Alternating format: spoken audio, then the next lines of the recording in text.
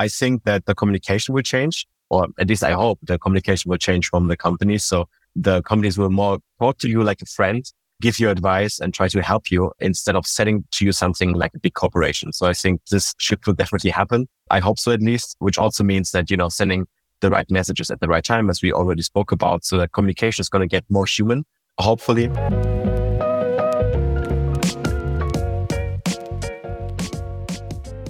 Today on the podcast, I spoke to Toby Lüder, who is head of CRM at Delivery Hero. Great conversation where he dove into things related to GDPR, how opt-in consent is a huge topic for them at Delivery Hero, how they manage communication across all of their channels when it comes to trying to grow lifetime value, some of the key metrics that they're tracking for that, as well as a number of migrations that they do because of the nature of how Delivery Hero has grown over the years. I think really, really interesting stuff when it comes to how to kind of build out your stack, how to engage people at the right time, and how timing is basically critical in the journey, not just the content. So have a listen to Toby from Delivery Hero, diving into all things CRM when it comes to their business. Hey, everyone, and thanks for listening to and watching the One-to-One Consumer Marketing Podcast. Today, I am speaking with Toby Lüder at Delivery Hero. Toby, thanks so much for chatting with me today. Yeah, of course. Thank you so much for having me on the show. Yeah, no, I'm looking forward to our conversation. Before we get started, can you tell everyone a little bit more about yourself, your background, how you ended up at your current role at Delivery Hero and what you're doing there? Yeah, of course. I'm Toby. I'm based in Berlin. I'm German and I studied business administration. I was always interested in marketing. So for me, it was natural to also pursue a career in marketing. Initially, I wanted to be an SEO consultant, which then didn't really work out because I got a job as a CRM manager. In the beginning, I didn't even know what it was. So I Googled what it actually means when I got my first job in CRM. Since then, I've been working in CRM for 6 years now. 5 of those, I've been working at Delivery Hero. And I started off as a junior, but made my way up somehow. So now I'm the head of CRM at Delivery Hero, and I'm responsible for the European markets. Nice. We'll have to get into how you made your way up somehow to become kind of a CRM leader at Delivery Hero. And I'm sure you've seen various things in terms of what you're actually doing on a day-to-day kind of job as you've moved through those roles. Can you talk me through a little bit kind of the benefits of having done those things yourself and then moved into a more leadership role? And then how has that changed as you've become a leader? Yeah. So, obviously in the beginning, when you start off as a junior, you don't know much. I was benefiting a lot from having a big team and learning everything from a lot of peers. But you're setting everything up yourself. It's mostly execution at that point, which then in return is now benefiting me because I know exactly what my team has to do. I can set expectations and I know the technical background of something. So I know if something is technically possible, how long it's going to take. So it's really good for expectation management. Also, if you have a big team, you can always give advice on certain things. What I think is not as easy, and I also had to have some time to adjust to it, is that you think a lot about the tool, because if you work with the same tool the whole time, you always think in this tool. What you really have to do at some point is you have to look outside the box. So think about new possibilities, also involve other teams, right? So I'm not only managing my own team, but I'm also working closely with product and so on, looking for new features, new capabilities that are meant for retention, but not actually executed by my own team. So that's, I think, the one thing you have to watch out for. I think that's easier if you change companies because it might not be aware of the tool. So you might not know the technical limitations that you might have.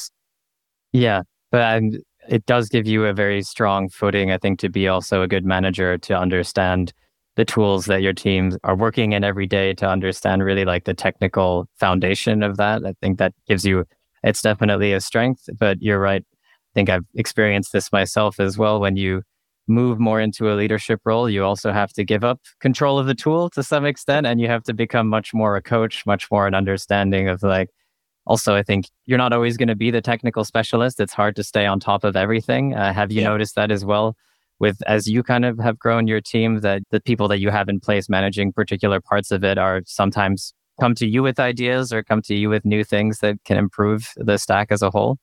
Yeah, definitely. So obviously, if you move more into a leadership position, you lose track a bit of the tool, right? The tool is developing rapidly. Usually, industry is moving very fast right now. So there's a lot of new developments, and my team is usually aware of those way earlier than me. So they come up to me, ask, hey, can we do this or can we try this? And I'm always encouraging them to, just do it in a controlled manner, of course. But that's usually the best part because you're obviously giving up control, but this also has a lot of benefits, right? You don't want to micromanage your team. So I think that's very powerful. Yes. Yeah. And I think that's one of the things if you come from the background of having done it yourself, you have to take some time to get out of that micromanagement approach. I know it was always hard for me, but it is how you're going to get the most out of your team. I mean, you touched on it a little bit as far as the pace of change and things rapidly evolving all the time with the tools. Can you summarize a little bit how you see the current state of consumer marketing, maybe from a tool perspective, but also more broadly? Yeah. So from a CRM perspective, what I see right now is that lots of the communication is based around deals. This might also be because of the macroeconomic factors, but people try to get the best deal if they can expect a similar service from you or your competitor. So everything is really driven by the price right now. And I think that building up brand loyalty is very difficult right now in this environment where people always try to get the best deal out of everything. And yeah, in general, people just receive a lot of notifications, right? This has always been the case, but I think there's like an ad fatigue and people really don't spend much time to understand your product, to read your emails, also pay attention to your push notifications. So yeah, they're always looking for this price tag might, give them like a good discount or a good voucher. Yeah, I think I can imagine that in a competitive market, especially in the delivery space, that it really becomes like that discount is so key. And interesting how you mentioned ad fatigue, but in the context of notifications. So almost kind of notification fatigue or more marketing fatigue more generally, because I think we wouldn't necessarily associate notifications directly with ad fatigue. But me personally, I know that I go through that a lot, that there is, you do tend to shut off certain apps, like in their notifications. You're trying to take control of your notification life, your phone life a bit more to stop with the distractions. Is that something that, you've found very challenging in your current role? Yeah, it's definitely a thing. So also for iOS, you have different features now that, you can blend out certain notifications. You can take out the urgency and you have like a summary, for example. You can definitely see that push notifications are not as effective as they were before. So yeah, we can definitely see that, but there's still no way around it. So we still have to use push notifications, but sometimes you can just be a bit smarter when you want to send those and when you can expect a reaction for the message that you send. Yeah. And so you've touched on it a little bit, but in that space, right, in a heavily kind of discount focused space where there are a lot of competitors and there's a lot of different companies vying for the attention of the same consumer, how do you think about retention and lifecycle marketing in that space? And does retention and lifecycle marketing have a big place in your current marketing team strategy? Definitely, because right now, I think basically every business wants to make money right now. So everyone wants to be profitable and most companies already spend a lot for acquisitions. So obviously you make most of your money with already existing customers and you want to make sure that you improve the customer lifetime value and that you actually made money with the customer that you paid for. So it definitely has a big place in the company. And lifecycle management is very important to also get this personalization aspect within your marketing communication, right? So people expect to be treated differently. If they are new customers, for example, you also need to shape your strategy. For example, you need to be a bit more educational, explain your product, explain how the app is going to be used, or even just get them to actually download the app. So you have to treat them very differently. And VIP customers is the same. So VIP customers, they always expect a bit of a different message, maybe a better deal or some sort of personalization. So it's definitely super important. Yeah. So it sounds like really building out those different cohorts of customers and then how you treat them is pivotal to how you shape your strategy.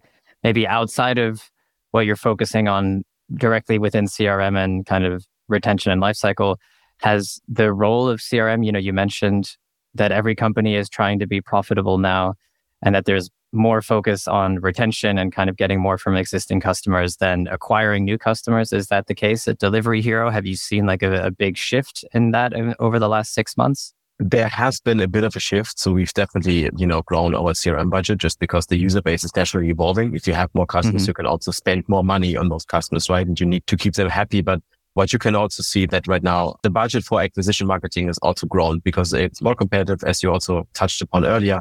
And it's definitely important to get people inside the funnel, right? So CRM is a lot, but it's not everything. So you always need to like new customers to come in from top of the funnel via sessions, for example, to convert and then go into the user base. So that's just like the way it goes. So I wouldn't say it's specifically to CRM, but yeah, in general, obviously the role of CRM has definitely got more attention now.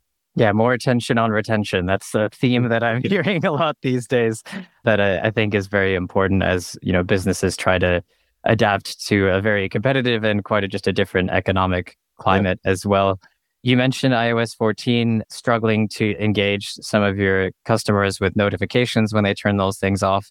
Can you talk me through some of your biggest challenges when it comes to customer retention and loyalty right now? Yeah, so the biggest challenge that we usually have in Europe is in general GDPR and getting people to opt in to emails, to push notifications and so on. So like actually to be able to actually do marketing, right? Because you can have the best setup in retention. If you don't have a channel to actually send, it's kind of a nuisance, right? So that's like the biggest challenge right now, to get people to subscribe to all of those messages and to obviously keep the app, right? Not deinstall the app right away. And I think that's like the biggest challenge so far. We had some tool integrations, especially for iOS 14, which really helped, like in-app messages that just pop up, and it also gives you a bit more context so you can personalize them. And you don't have to go with the standard messages that you would receive on the system, but you can rather explain them what this is actually for. Like why do you want to send email notifications? You can advertise it a bit better. You can tell them, hey, you can sign in and then you will get promotions, deals, whatever. So have a bit of a marketing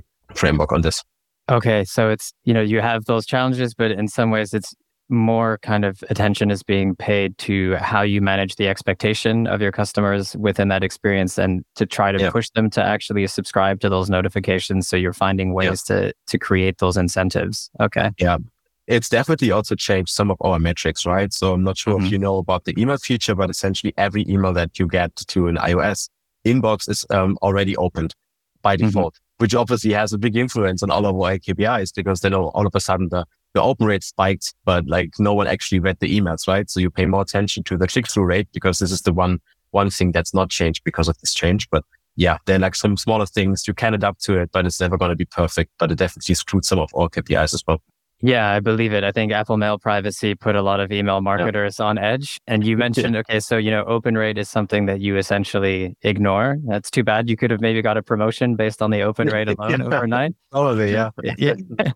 But so you're focusing more on click-through rate. Are there any other kind of metrics that you're tracking in relation to retention and loyalty that are important to you beyond just like those kind of initial engagement metrics? Yeah. So actually, we're not paying that much attention to the engagement metrics. We're using this to see if the channel is healthy and if maybe, from a content perspective, we need to send something that's maybe more relevant.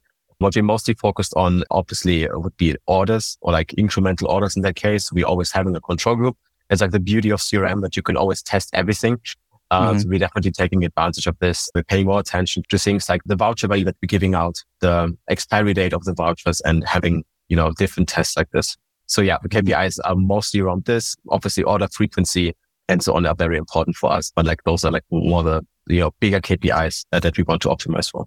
Okay, yeah. So order frequency, I'm assuming kind of average order value, and then eventually you get into customer lifetime value as being. Would you say customer lifetime value is kind of your North Star KPI, like the big one for you? Yeah, pretty much. Yeah. We're not only using the customer lifetime value that, looks into the past, but rather like what's the expected future value of the customer, which I think is very powerful. You can only achieve this if you have like a big data science team, of course. But yeah, so you don't only look into what happened in the past, but like what's going to happen most likely in the future. So that's like one of our KPIs. Yeah. And based, I'm assuming, also on the expected kind of duration of the customer lifetime and things like that as well. Exactly. Yeah. And you mentioned, just to dig into that a little bit, because I think it's often the details that matter in terms of how you're doing CRM and thinking about retention. You mentioned incremental purchases. So you are typically, when you're testing new channels or new offers and things like that, are you always doing this against a control within your CRM and you're testing the actual incremental lift of your programs? Yeah. So we always have a control group that's not getting anything from our campaign. But what we also have to also verify that what we're doing in retention is actually beneficial for the company, we have a global control group. So those guys never receive any CRM communication from us. They're excluded from every single campaign that we send. So we can also verify on a very high level basis, okay, what we're doing actually drives value to the company. So yeah, I would encourage everyone to use this, because if you have a campaign and the control group, usually the control group will perform worse unless there's like an external factor that maybe you didn't account for. Yeah, that's, by the way, also why it's so difficult sometimes to work with incremental orders, because if you have a big promotion going on, let's say free delivery for every customer, obviously the control group will also benefit from this. So this might screw your results as well. So you might lose incrementality, even though the campaign was actually performing way better than you would think. So there's also one of the changes with it.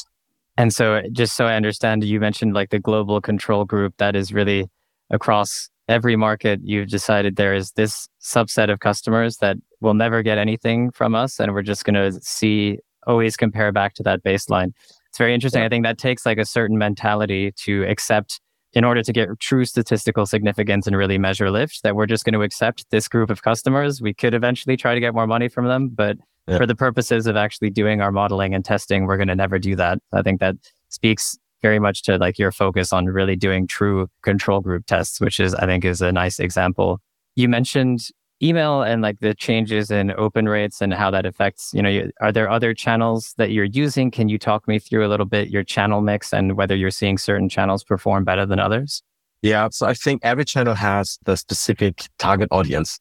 So obviously we're using push notifications, we're using in-app messages. Sometimes we're also using SMS. It's a bit tricky sometimes, and email, of course. Web push, we're also using not that much though. People don't usually opt into this. But yeah, it really depends on the channel. So best performing, I can't really tell you, because most of the time what we're doing is we're checking what people are opted in for. We're trying to use everything that they're opted in for, right? If you're subscribed for push notifications, but also for email, we try to switch it up. We send you both. If you're only able to receive emails, then obviously you're only going to get emails. And it's also difficult, or like it's important to understand how the channels work and what you can do with them. So for example, an email is like the best example to do educational content, to explain something that's a bit more complex. Maybe especially for new customers, it's a very good tool. Or if you have partner promotions where you have to, explain like a giveaway or something. Push notifications, on the other hand, are way more timely. So if I send you a push notification close to dinner, you might change your mind. You might order in for dinner, for example. So the conversion is obviously way higher for push notifications. Also with a deep link, I can just get you way down the funnel, right? I can essentially take you directly to your basket, for example. So the conversion rates for push notifications is obviously way better. But communicating with old customers that might not even have your app is obviously only possible via email. Yeah, the best results, I think, are for SMS, but it's also where the most complaints are coming in. So people also complaining that they receive an SMS. It just stands out. Like SMS, I think, on average have like an open rate of like 99%. So everyone is watching those, but yeah, not everyone likes to receive SMS notifications. Yeah. I think also, I guess in the context of some of the challenges you mentioned around GDPR, that probably also has some issues. Maybe going back to that a little bit, obviously you're talking about multiple channels, about just essentially getting in front of people on every channel that you can based on their opted-in preferences and things like that. How big of a headache has GDPR been for you? How do you manage consent at the scale that you're talking about effectively? It's been a big challenge for us, especially in the past when it wasn't, that GDPR heavy. You could send emails to people if they placed an order, essentially, because you can assume that they're interested in your content and then you're able to send emails. Once GDPR hit and we actually had to have like a marketing consent, our opt-in rates dropped drastically, of course. We've then built, features also from our side to increase opt-in rates again. So for example, we had in-app messages popping up for people that are unsubscribed to ask them, hey, you can subscribe again. And this would, appear like every month if you're unsubscribed. So we tried this for both web and apps. It's definitely painful for us if you all of a sudden lose like half of your contactable base. GDPR. And so that for you has been also a focus, not just getting the most out of the people that are subscribed in various places, but really trying to increase the number of opt-ins across the different channels. Exactly. Okay. And I think you've touched on a few of the things that are challenges. What is maybe something that makes you more optimistic or that's more exciting for you in terms of a marketing trend or a technology that's available today? So I'm super interested in this whole AI topic. So this has gotten like a lot of hype recently, of course, even though it's around for way longer than the hype is going on right now. But I think that's a great opportunity, especially for CRM. So CRM is a very content heavy channel, right? So you need a lot of copy. You need a lot of creatives for it. And usually the time to, initiate a campaign to actually go live is usually like a week, sometimes even a month. It depends how many people you can have. But the best CRM content is usually real time. So if I send you a notification that's based on something that happened today, then it has a way more impact than if I sent you a Christmas campaign at, sometime in December, for example.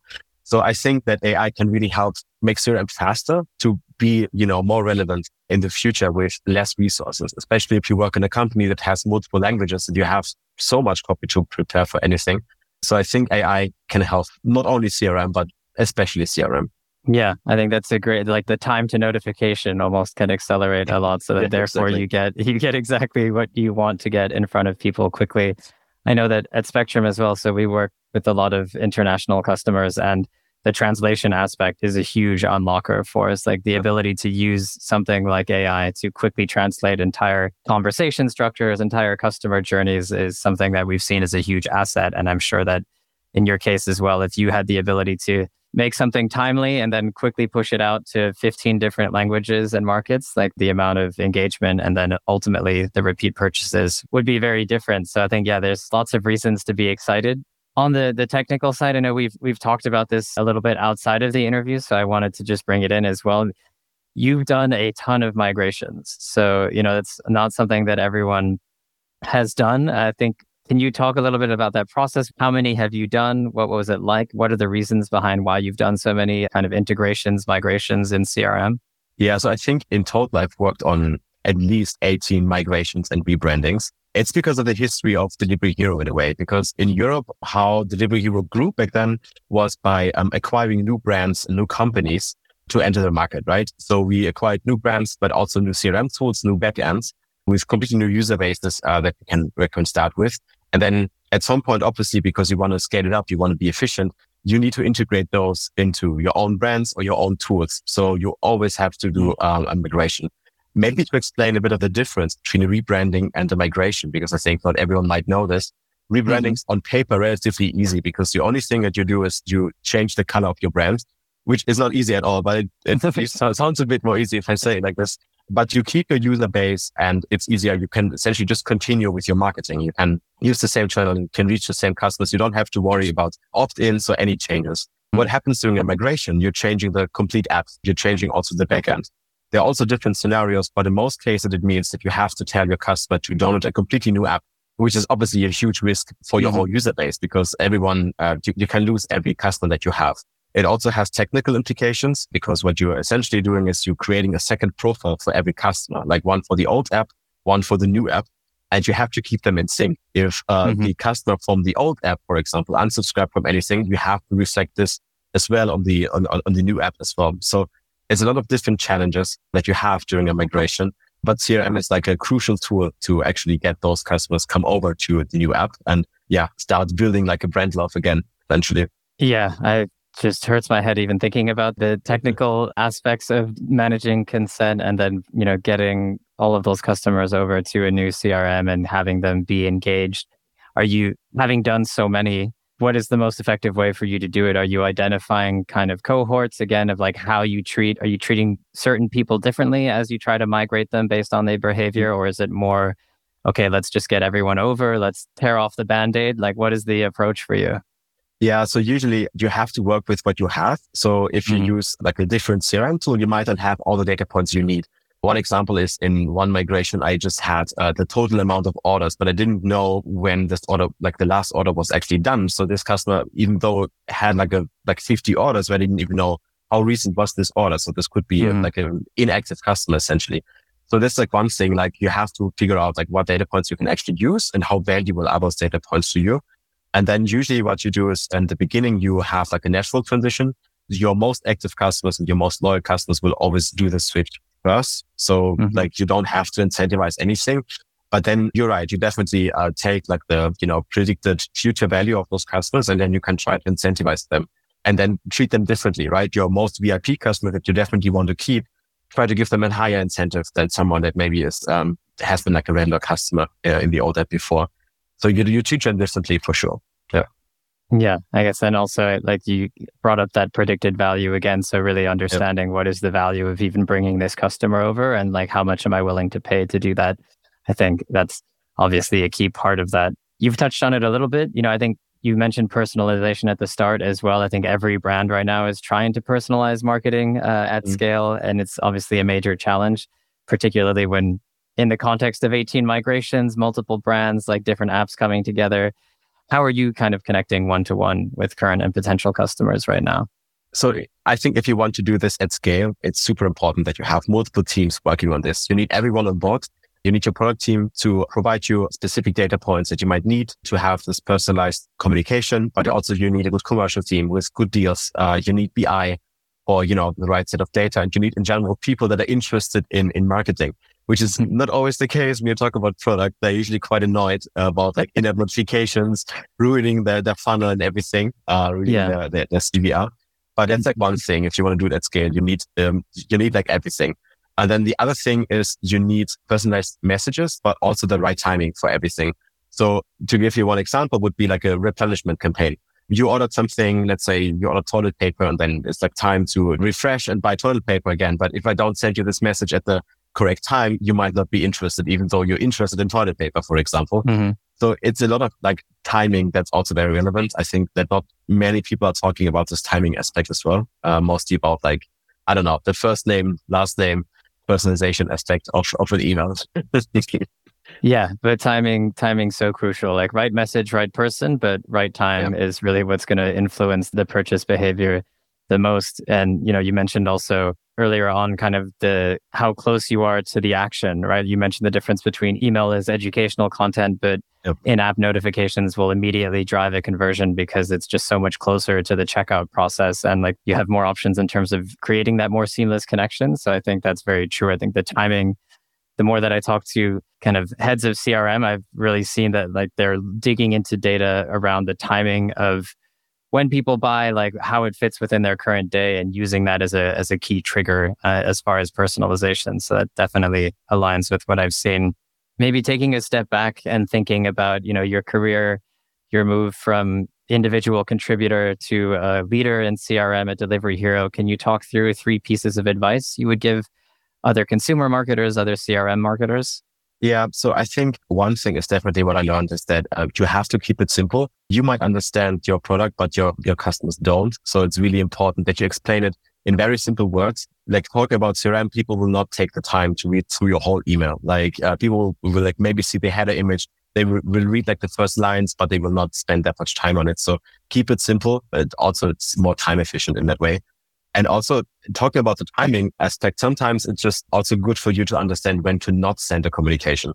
So sometimes it's not only about timing, but like, should I send this message at all? Because you might always be at the risk of like this person might unsubscribe, for example, and then you have to win them back and so on. So it can lead to more harm than this. So like learning when to not send a message is also quite important, especially because everyone's pushing you to send more and more and more, but sometimes less is more, for sure. And the third thing is definitely that experiments in CRM is everything, but you shouldn't over-engineer your experiments. So most of the time, it's better to do like very simple and short experiments to see if it works or not. If it doesn't work, then you can pivot quickly. And if it works, you can, flash it out. But like, it's very important to do those very quick tests and to not overthink and over-engineer those tests. I think those would be like the 3 main points of advice. I think that's good advice. Keep it simple. Don't always send a message and don't over-engineer some of your tests. I think there is definitely a tendency to just always go with more and like more complex is better. But it's rarely the case. I feel like simpler is better and kind of time to learning is better. And your time to learning is much faster when you are able to execute a simpler test. Looking, you mentioned AI. 5 years from now, what do you feel like the future of CRM marketing looks like? What has changed if I have this conversation with you in 5 years? I don't know. I'm going to be 5 years older. I don't know. No, but that's the only certainty. Yeah. That's for sure. No, I think it's tough to say because 5 years is it's very long in our industry.